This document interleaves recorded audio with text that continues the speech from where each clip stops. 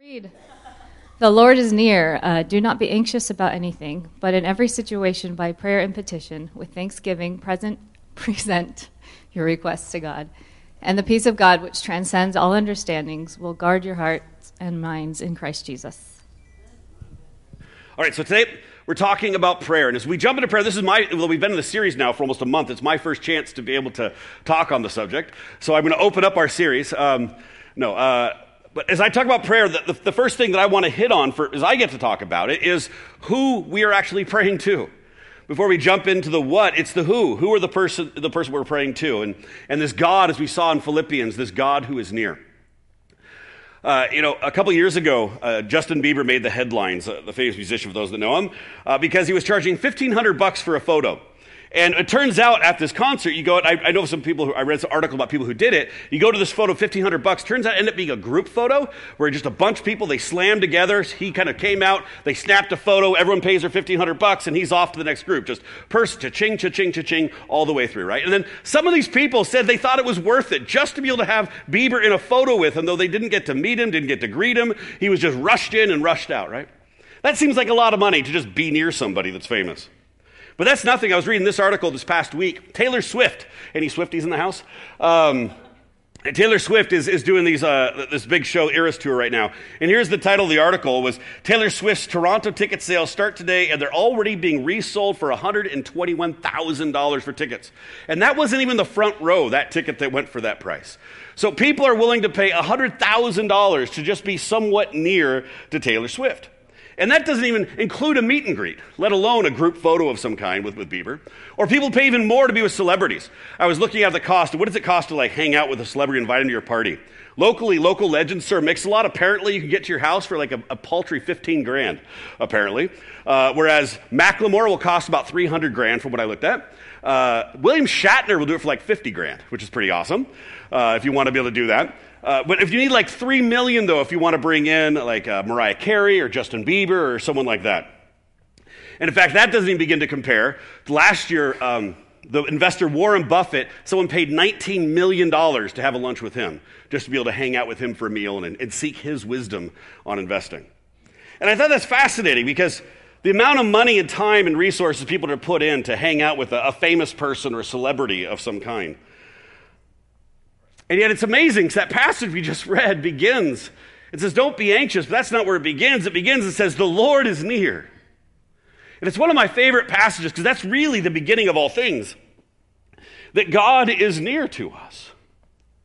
I mean, did we know that the God of the universe, the God who spoke the world into existence, the God who created the rainbows and the mountains and the oceans and the galaxies, the same God, that same God created us to be in an intimate relationship with him. He says he is near to us. He dwells with us right here and right now. I mean, isn't that just insane? The God of the universe longs to be with us. We look back at this in the fall going through Ephesians, but in Ephesians chapter 2, Paul says this to the Ephesians. He says in verse 4, but because of his great love for us, God, who is rich in mercy, made us alive with Christ, even when we were dead in transgressions.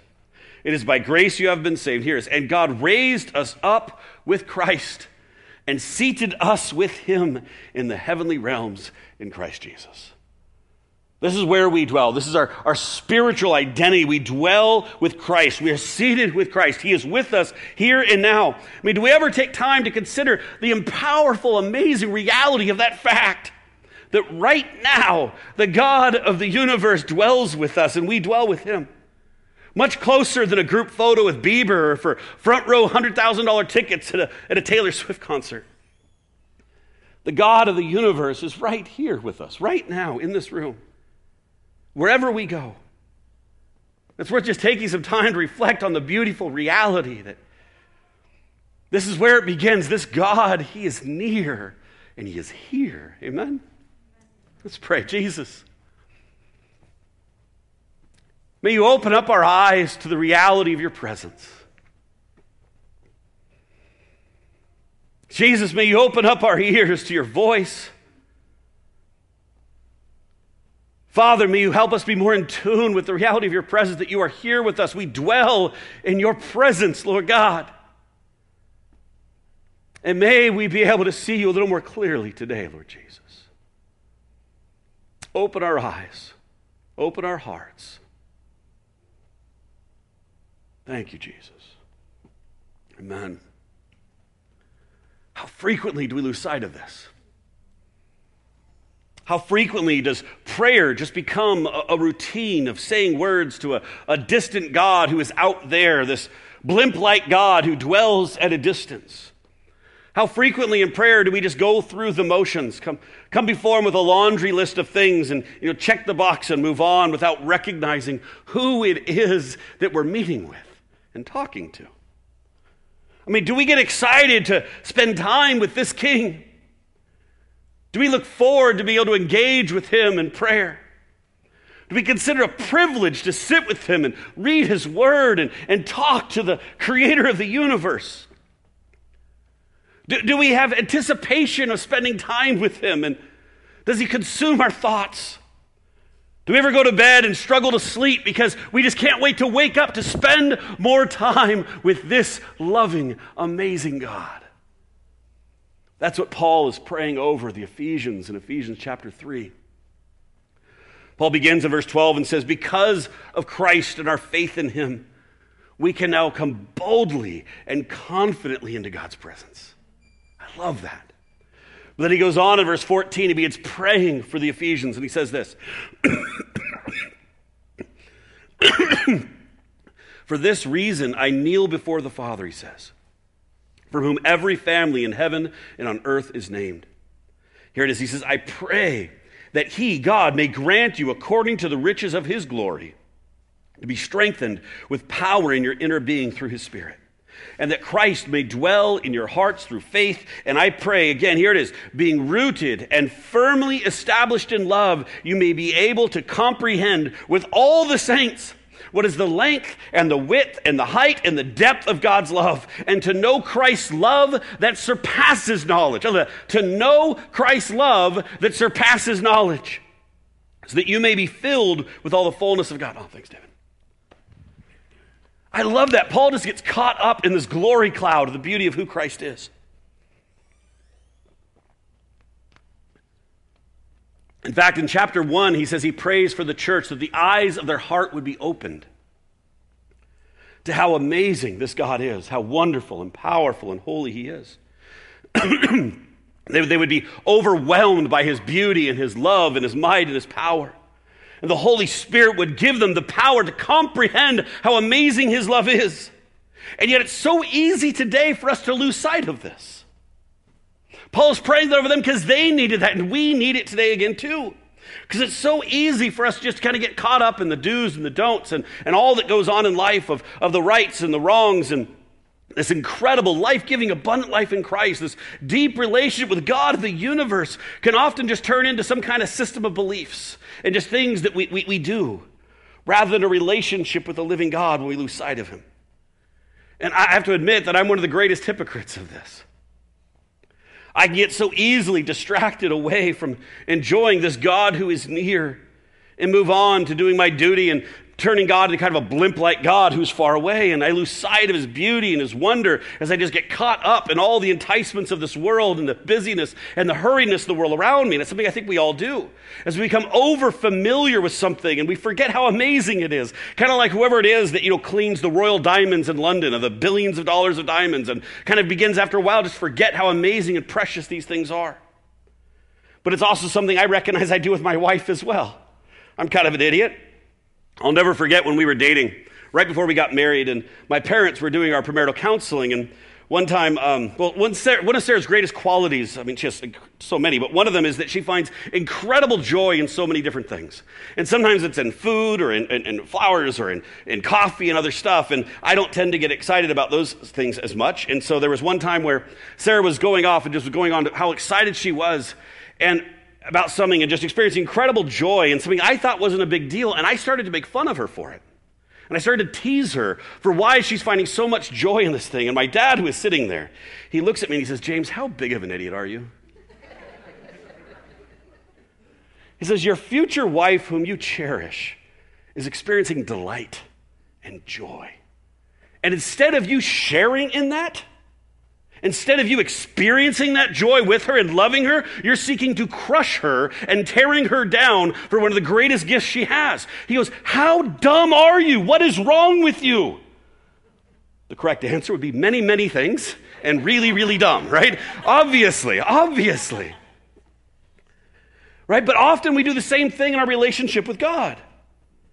If I'm not intentional in my times with him, I can get in a rut where, playing with my phone somehow seems more interesting than actually spending time with him, or where late night TV binges or Netflix shows or something else can somehow seem more engaging than being able to wake up and have time with the God of the universe as the most amazing, sacred, beautiful, holy being ever imagined wants to spend time with me. Instead, I'm more interested in playing Wordle or something else that's just mindless and reading up on more news that's discouraging and depressing. And I think anyone who's been a follower of Jesus for any length of time has experienced that. It's kind of like someone who has an amazing crush on someone and finally marries the woman or the man of their dreams and then eventually finds, it kind of gets ordinary. But you see, the God of the universe is near. He's right here. And we get to spend time with him, people. This is what prayer is. It's simply spending time with the God of the universe. We get to worship him. We get to read his words. We get to spend time in his presence. And yet so often, the wonder of being with God is somehow kind of turns into an apathy or a have to or to something we do out of duty. I love how Francis Chan puts it. Francis Chan describes, Christians that come into a worship service. And he says, it's amazing that we can come into a time of worship as a church and, stand as a body of believers and sing out these songs of glorifying God. And he goes, and believers, we can sometimes walk away from that worship time and we could say, I didn't really like worship today. It was too repetitious. We've sung that song before too many times, or the chorus went too often, or it was too fast, or it was not upbeat enough, or we need to change the style, or sing a different style, or too much guitar, or too much drums, or not enough, or needs more auto-tune, whatever it is. And we can complain and just say, I didn't really like it. It didn't really do it for me. And Francis Chan asked the question. He said, did you ever think that worship wasn't about you? It wasn't about your experience? But it's about turning to the God of the universe. Did you ever think about the angels spoken of in the book of Revelation in chapter 4 that are currently at this moment worshiping before God 24/7 at his throne and declaring, holy, holy, holy is the Lord God Almighty every day as the elders drop their crowns before him? In fact, let's look at that passage, Revelation chapter 4. It opens up with the Apostle John getting this incredible revelation from Jesus, this vision of the throne room of God. It's apocalyptical literature, so some of the language is a little strange and weird, but everyone there at that time understood it, and so don't get caught up in the weirdness, but it has symbolism to it. But check out this picture of this dwelling with God here. Revelation chapter 4, verse 1 begins. After this, John says, I looked, and there before me was a door standing open in heaven. And the voice I had first heard speaking to me like a trumpet said, come up here, and I will show you what must take place after this. At once I was in the Spirit, and there before me was a throne in heaven with someone sitting on it. And the one who sat there had the appearance of jasper and ruby. A rainbow shone like an emerald and encircled the throne. Surrounding the throne were 24 other thrones, and seated on them were 24 elders, and they were dressed in white and had crowns of gold on their heads. From the throne came flashes of lightning and rumbling and peals of thunder. In front of the throne 7 lamps were blazing, and in the center around the throne were 4 living creatures, and day and night they never stopped singing, holy, holy, holy is the Lord God Almighty, who was and is to come. Day and night, night and day, they're singing out these words right now in the throne of God. And it says, whenever the living creatures give glory, honor, and thanks to him who sits on the throne and who lives forever and ever, the 24 elders fall down before him who sits on the throne and worship him who lives forever and ever. And they lay their crowns before the throne and they sing out, you are worthy, our Lord and God, to receive glory and honor and power. For you created all things, and by your will they were created and have their being. This is the image right now of the throne room of God as Jesus is describing the majesty of his presence to his people. Happening right now as we sit here, as we speak, the angels are crying out in the presence of God. Holy, holy, holy are you, Lord. Worthy are you, O Lord, to receive honor and glory and power, and everything that exists on the planet, exists in the galaxies and the universe, exists because of you, and it's all for your glory. Do you have that picture in your minds? Because it's meant to see it. It's not just meant to say it. Revelation, people get confused. It's meant because we're supposed to picture it. Imagine the beauty and the glory of this revelation. How insanely amazing that is. And then can you imagine one of the angels turning to another angel and say, that was a lame worship time today. I feel we just keep repeating the same words over and over. Are you getting tired of that, Frank? I'm getting tired of it. And he's like, Bob was out of tune. Right? I couldn't even focus on the last holies because Bob was just singing out of tune. I'm just getting so frustrated. If we could have some auto-tune, or maybe we get some reverb, or maybe we change up the style. I mean, can't we pick a new song? I mean, do you think that's what the angels are singing up there? Gosh. I mean, can you imagine that happening? And he's just, no. Why not? Because they're in the presence of Jesus. And he's enough. And they're so filled with awe and wonder and delight at being with God. For he's worthy of their affection. Yet how often do we fall into that trap of losing sight of his beauty and his glory and taking it for granted? The biggest difference, obviously, is they're physically present to him. And as Paul says, we can only see through a mirror dimly. But it doesn't change the reality. It's just our perception. God is near. We dwell with him.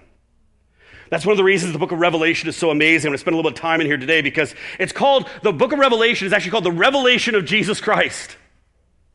And it's called that because the book of Revelation gives the true picture of who Jesus is.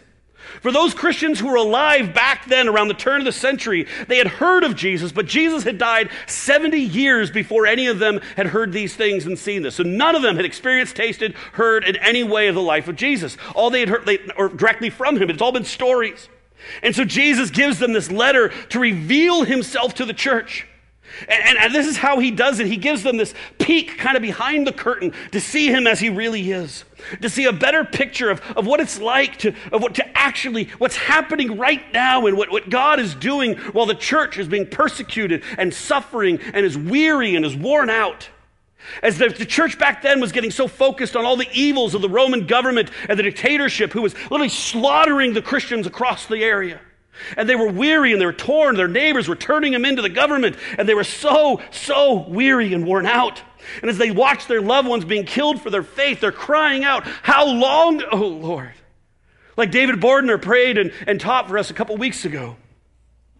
And in the midst of this, right in the midst of that, Jesus brings them to the throne room and says, this is what's going on right now. And this letter, he's going to keep coming back to the throne room again and again and again. As he shows them in the midst of all the pain and the darkness and the judgment, all the scary stuff going on the earth, he keeps bringing them back to the throne room, to a vision of Jesus on the throne, saying, I'm right here. I'm present to you. And I'm not just that little Jesus you remember who died on a cross.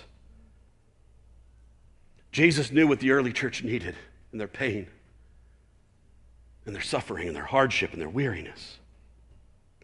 They needed to be reminded of who the God is that they serve.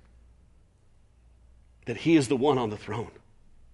They needed to get caught up in the wonder and beauty and might and power and holiness of this God who saved them and created the world for them. That this is the God that they worship. That even when persecution increases, even while the world around them seeks to destroy them and wipe them out, their hope is not in overcoming Rome. Their hope is not in their military might. Their hope is not even in the ending of their suffering this side of eternity. Their hope is found in Jesus alone. And so the entire book focuses on Jesus. All through the book, Jesus keeps pointing back to his might, his power, and his presence among them. The early church was desperate for a greater revelation of Jesus. They were worn out, they were weary, they were tired, they were fighting among themselves. They were becoming more enticed by their sins and the pleasures of the world and the distractions that the world had to offer than by Jesus himself. So Jesus gives them a greater revelation of himself, a picture present to them right in their midst, a peek behind the curtain. In fact, before this passage, back in chapter 1, Jesus opens up the letter with a picture of himself on the throne. And it's a picture of himself beyond anything they had seen before. Last time they had seen him, he was dying on a cross, weak, and then disappearing up into heaven. And here's the picture Jesus gives in Revelation chapter 1, verse 10. He says, "It was the Lord's day," this is John, "and I was worshiping in the Spirit, and suddenly I heard behind me a loud voice like a trumpet blast. And when I turned to see who was speaking to me, I saw 7 golden lampstands. And standing in the middle of the lampstands was someone like the Son of Man." Later I'll say the 7 lampstands, that's the church. So standing right in the midst of the church is Jesus. He was wearing a long robe with a gold sash around his chest. His head and his hair were white like wool, as white as snow. And his eyes were like flames of fire. His feet were like polished bronze refined in a furnace. And his voice thundered like mighty waves.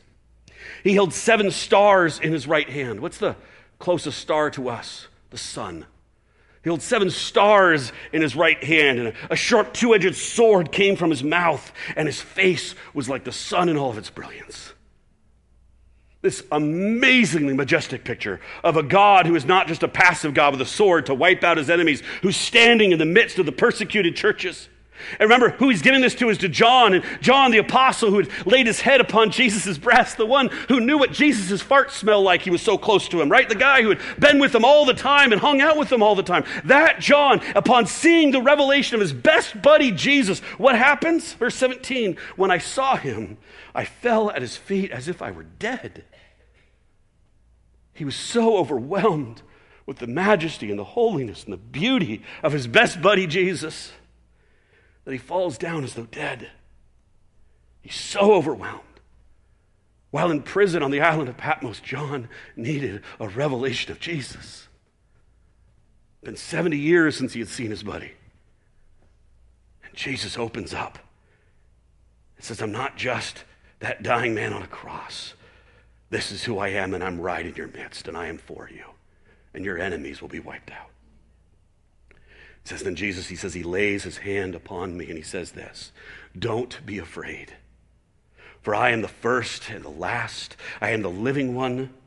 I died, but look, I am alive forever and ever. And here is, I hold the keys to death and Hades." He's telling that to a people who are dying for their faith, who are being persecuted and weary and suffering and hurting. And Jesus says, those governors, those government officials that are destroying your lives, they are not the ones with the power. It is I who hold the keys to death and life and Hades. Amen. The early church needed a reminder of just how privileged they were to be children of God. That this God, this holy, righteous creator of the universe, gave his life for them and is worthy of their praise, is worthy of their prayer, is worthy of their lives, and is even worthy of their death. And he's with them, and the Lord is near. Therefore, they don't have to be anxious, as Philippians says. I come back to this passage again and again and again and again because I so easily lose sight of it. The world just gets bigger and bigger in my vision. The enticements, my phone, my garbage, the games, all the other things get bigger and bigger. And so frequently I have to come back here and recenter and say, yes, Lord, this is what's going on right now. And you are Lord. And you're here with me right here, right now, as I just sit in my bedroom and open my Bible and begin to pray.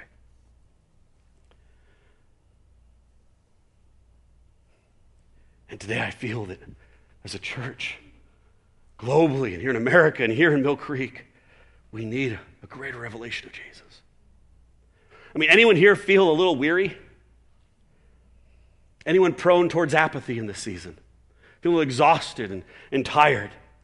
Anyone feel that maybe Satan is gaining too much ground? And feel like it seems as Christians we just keep taking too many losses? Are any parents tired of our children being led away by the world? And anyone just feel tired? And that sometimes it's hard to spend time with God as he just sometimes feels distant, when things feel hopeless. I've had multiple people come to me in the last month or so and say, James, can you please just stop talking about living and loving like Jesus? I'm just tired. I get that it's weary. Can you just speak about hope and nice stuff and the easy stuff? And I get that. I'm sure there's others who can relate to that here. I just won't say it. But that's just a tiny fraction of what the churches of Asia Minor were dealing with when this letter is written. They were so overwhelmed with grief and loss and heartache and pain, and at every corner, the evil empire was winning. At every corner, it seemed that Satan was winning. Everywhere they looked, it seemed they were losing and Satan was winning. And Jesus' response to them actually wasn't to end their suffering. It wasn't to destroy Rome, but to say, look at me.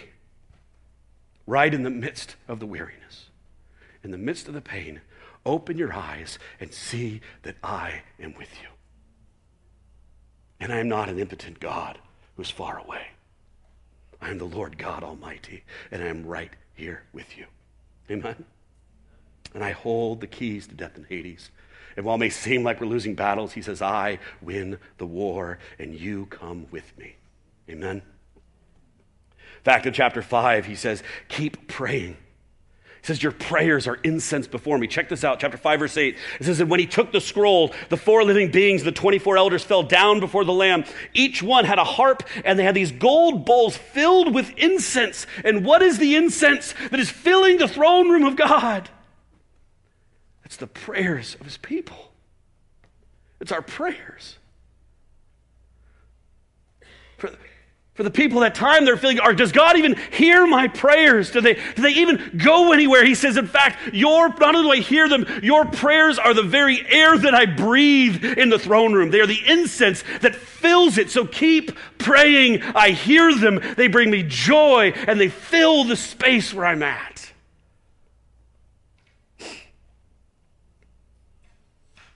Jesus says, keep praying. They don't fall on deaf ears. You see, these pictures are more real than anything we can see, taste, or touch. This isn't just some false hope. This is a real reality that this Jesus is near. This is who we're in a relationship with. This is who we talk to when we pray. This is who we're listening to when we remain silent. This is the God who longs to spend time with us. This is the God who meets us in our times of prayer, who created us for fellowship with him. My favorite example of this revelation is found in the book of 2 Kings. The prophet Elisha, he was in a difficult place because the king of Aram was trying to attack the Israelites. And Elisha kept telling the king of Israel about all the battle plans through prophetically from God of what he was doing. And the king of Aram got really angry about this and said, tell me what's going on. He finds out it's Elisha who's been hearing from God and telling the king all his battle plans. And so he says, I'm done with it. And the king of the Arameans, he actually gets an entire army, thousands of soldiers he sends after one man, Elisha. And his servant is there with him. And we're going to pick it up in 2 Kings chapter 6, verse 14. It says this.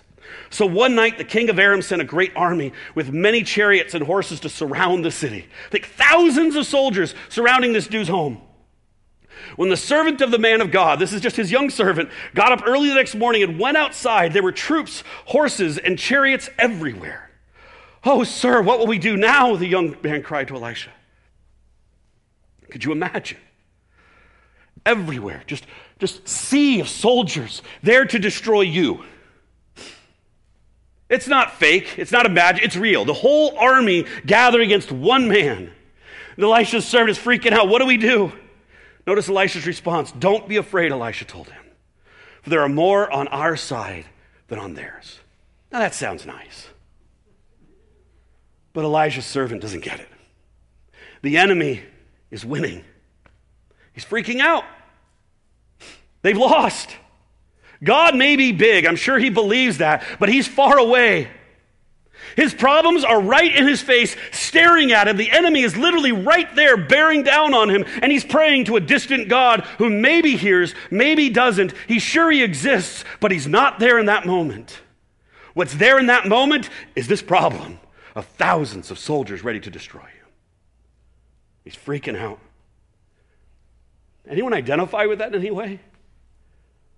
Feel like, God, I know you're real, but you sure seem distant right now. But what's real right now is the situation my kids are in, or my job, or my health, or my family, or whatever it is. Like, that's real. You seem distant. Next verse. The Lord opened the young man's eyes, and when he looked up, he saw that the hillside around Elisha was filled with horses and chariots of fire. I love this. This was the real reality. God was right there in power, and he'd been there the whole time. The servant just couldn't see it. Elisha knew. The servant couldn't see it until he had a revelation, till his eyes were opened. And this is what God is saying in the letter of Revelation to his church. He's saying, I'm right here. Turn to me. Trust in me, worship me, keep praying, don't grow weary, don't give up, whether you see me or not. The people in Revelation, they're hurting, they're being attacked, they feel like Satan is winning all around them. The evil government and those in power appear to be winning every battle. And Jesus says, I am right here in your midst. And I hold the keys to death and Hades. And so keep praying. It fills the temple. And Jesus shows us his insane power. Amen? Anyone here weary? Prayer is a fresh revelation of Jesus. And so why am I talking about this, spending 30 minutes on this and a message on prayer? Because prayer is how we spend time with this God. Whether it's through talking to him or listening to him or reading his word or just sitting in silence. Prayer isn't just some duty we do because we have to. It isn't just asking God to get us out of a jam. Prayer isn't some last resort we are supposed to resort to when every other opportunity fails. Prayer is spending time with this God.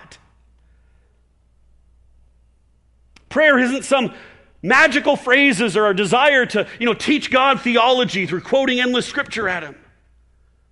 Or thinking if I just say the right things in the right way, then God will eventually be moved and he'll be so annoyed and that he'll finally have compassion and answer it. I just got to find the right angle, the right secret, the right life hack in some way, then God will hear me. And maybe if I just listen to other great prayers and steal some of their words, it'll work better. Praying to this God shouldn't be a dry ritual. It shouldn't be a chore. It doesn't require fancy words in King James English. It's not trying to manipulate God to do what we want. Or just keep, incantations of words we think eventually we'll respond to, of hocus pocus or abracadabra like prayers. Crazy thing. That phrase hocus pocus that has been used in witchcraft and other stuff? Do you know where it comes from? It comes from communion. Did you know that? That phrase, that meaningless phrase, this phrase, hocus pocus, comes from communion. It was used to describe Jesus' words at the Catholic Mass being done where it says, this is my body. Jesus quoting that phrase, this is my body. When they would say that in Latin, it was done as hoc est enim corpus. And those people back then didn't speak Latin. Eventually it got broken down to hocus pocus. And so this idea of actually praying the Lord's Prayer at communion, of seeking God, turned into this weird thing that became just a magical phrase to repeat of nonsense. And you can say witchcraft stole that from us in some way, sure. But so how often do our own prayers just become meaningless repetition, just going through the motions and just saying stuff because we feel we're supposed to, trying to impress others when we do it out loud? I like how Rick Warren says, he says, longer isn't stronger in prayer. It's simply spending time with the God who is near. Recognizing who it is that we're actually talking to. It's why when the disciples asked Jesus to teach them how to pray, how does he start? He says, Our Father who is in heaven, hallowed or holy is your name. Why does he start there? Because as you begin praying, remember who you're talking to. the holy God Almighty. And so often we forget that as we just throw out prayers and dry and, I don't want to spend time with him.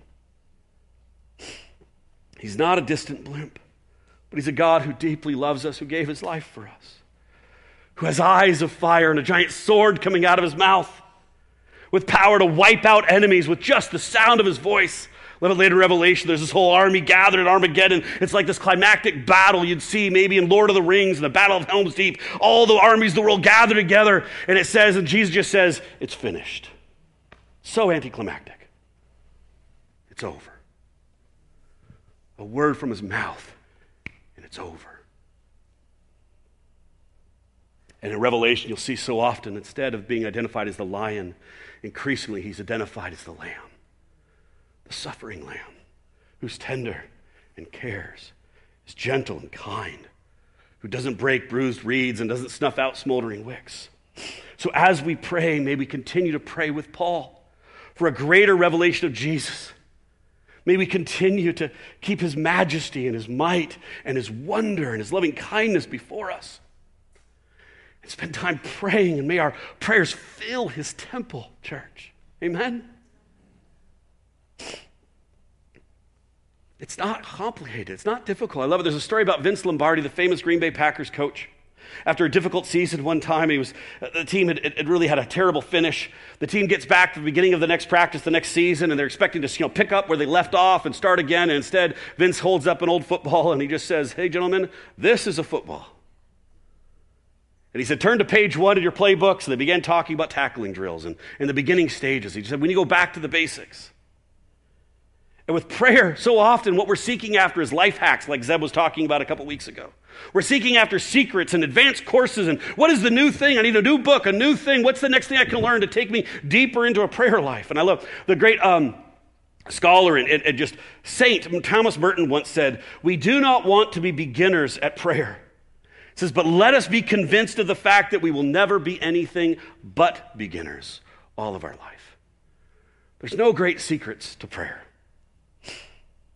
The famous scholar and spiritual giant, John Chapman, he was a monk, and he was regularly sought after by those wanting to cultivate deeper spiritual life back in the 20s of 1920, 1930, around then. And they used to write to him, and he'd write back letters. He'd collect them all in a thing called Spiritual Letters. You can read some of it. But they'd write him all these questions, those wanting to really deepen hunger, lifelong prayer warriors wanting to deepen the depths of their prayer life. They'd write him, and he had 2 maxims he repeated frequently. Really deep, profound truths. Ready for it. Number 1, pray as you can. Do not try to pray as you can't. That's the depth of the first one. Just pray as you can. Don't get caught up in trying to pray all the stuff you can't. If you don't like journaling, if you don't like this, you don't like silence, just pray as you can. That's his great advice for people in praying their whole lives. Just keep pray as you can, don't try to pray as you can't. Pray what comes. And the second one, he says, the more you pray, the better it goes.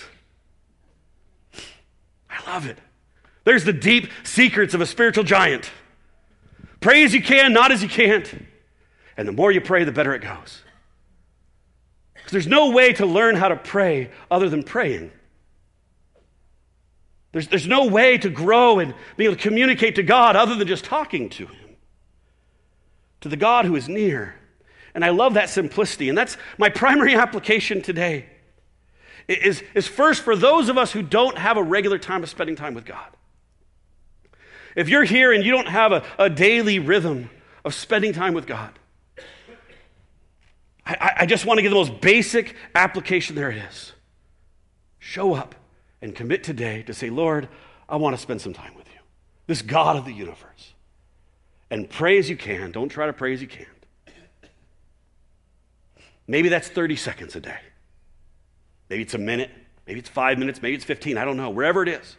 If you don't have a regular practice, just begin today, even if it's just 30 seconds when you wake up, or while in the shower, while driving your car to work. There's only really one rule in praying, and that's just be honest with him. Don't fake it. Don't try to pray someone else's prayers unless you actually are reading through things and wanting guidance in that. Don't try to be like someone else. Just be honest with God. Tell him about your day. Tell him about your struggles. Tell him about your porn addiction. Talk to him about your struggle with lust or other things, or with alcohol, or the problem in your marriage, or whatever else is going on. Just talk to this God and be honest, because he wants to be with you. That's the only rule. Just be honest. If all you got is 30 seconds a day, then start with 30 seconds a day. And you say, God, I don't know what to say to you. I don't even know if you're real. I don't know where you're at or what's going on. But I just want to say I'm here. I'm hurting. And if you're real, man, I'd love for you to show up. There's your prayer for the day if you're at that place. Maybe even wrestle with pornography and just take the Lord. Lord, I'm here again. God, I don't even know what to say because I just feel such a disaster. But the preacher told me to pray, so here's my prayer. Great. Pray as you can, not as you can't. But be honest with him. Tell him how you really feel. If you don't know where to start in your prayer, follow the example of Jesus. And that's where I love to start, and just remember who you're praying to. Just, Father, I love to come back to this throne room image again and again and again. Just come back and say, Lord, here's where you're at. I am with you right in this place, Lord Jesus.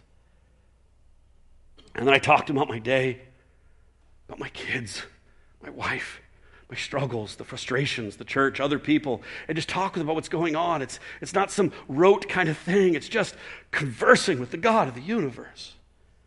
And spend a couple minutes reading through a gospel, or read through something else, and spend a couple minutes listening if he wants to say anything to you. It could take 10 minutes, it could take 15 minutes, it could take 30 seconds. But show up is the most important thing. And so if you don't have a regular time, my challenge to you, today, commit, just at least starting this week, every day, show up. And just take a minute or 10 or 15, whatever you got. Turn off the music, turn off the podcast on your commute, whatever it may be, and spend some time with him. Begin a habit of spending time with God. And for those who already have the habit, and I know that's many of the people here, especially if you've been discipled by Steve, you probably pray every night with your wife and your husband. You probably also read through the Bible every year. It's been an incredible history and the legacy of this church in prayer and spending time with God, and that's amazing. If that's you, I want to just encourage you this week. I want to give you a prayer exercise, something to challenge with. And you can find it if you go to our website under Sermon Resources. It's on the last two of the discussion questions you can find there online. What I would encourage you to do this week is ask the Lord for a greater revelation of him as you read through Scripture and spend time in those two main passages we looked at today. Ephesians chapter 3, verse 14 to 19. Just read it again and again and just meditate upon that passage of God asking that we pray that we would get a greater revelation of his love, how deep and wide and how high and far it goes. And then Revelation chapter 4, verse 1 through 11, this throne room vision as we point our eyes up to God and say, God, I need to see you in the midst of my life and my struggles and my pain. Each day this week, read those passages and ask the Lord to be present to you in the midst of your life and recognize the reality of him in our midst. Amen? Let's pray as we wrap up this morning.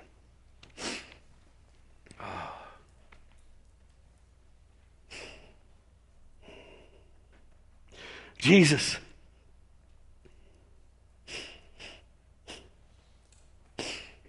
what a gift it is that we get to worship you, Lord. We get to be called not just servants, but you call us friends, children. We get to call you Daddy and Abba, the God of the universe. In all your majesty and your holiness and your power and your strength, you are near to us. And Father, right now, I just pray for those right now who are weary, who are struggling, who are tired, who can identify with the church of Revelation, and just feeling like the losses keep piling up. And they're saying, God, where are you? How long, oh Lord? Jesus, I just pray this morning, right here, right now, Lord, may you give them a greater revelation of the reality of who you are at this moment, right here, right now, Lord. May you, as Elisha prayed over his servant, open his eyes, Lord. I pray for us, open our eyes, Lord Jesus. That we can see the true reality more and more of how amazing and wonderful you are, and that you are right in our midst, and not as some impotent God who died 2,000 years ago, but the God who raised from the dead, who is right in our presence, who is here with us in all your might, in all your glory, Jesus. Open our eyes, Lord Jesus, that we may see you in your beauty and your glory and your might and your power. Father, burn through the apathy in our hearts. Burn through the enticement of sin that's overwhelming so many of us. And draw us into your arms, Lord Jesus. Thank you, Father.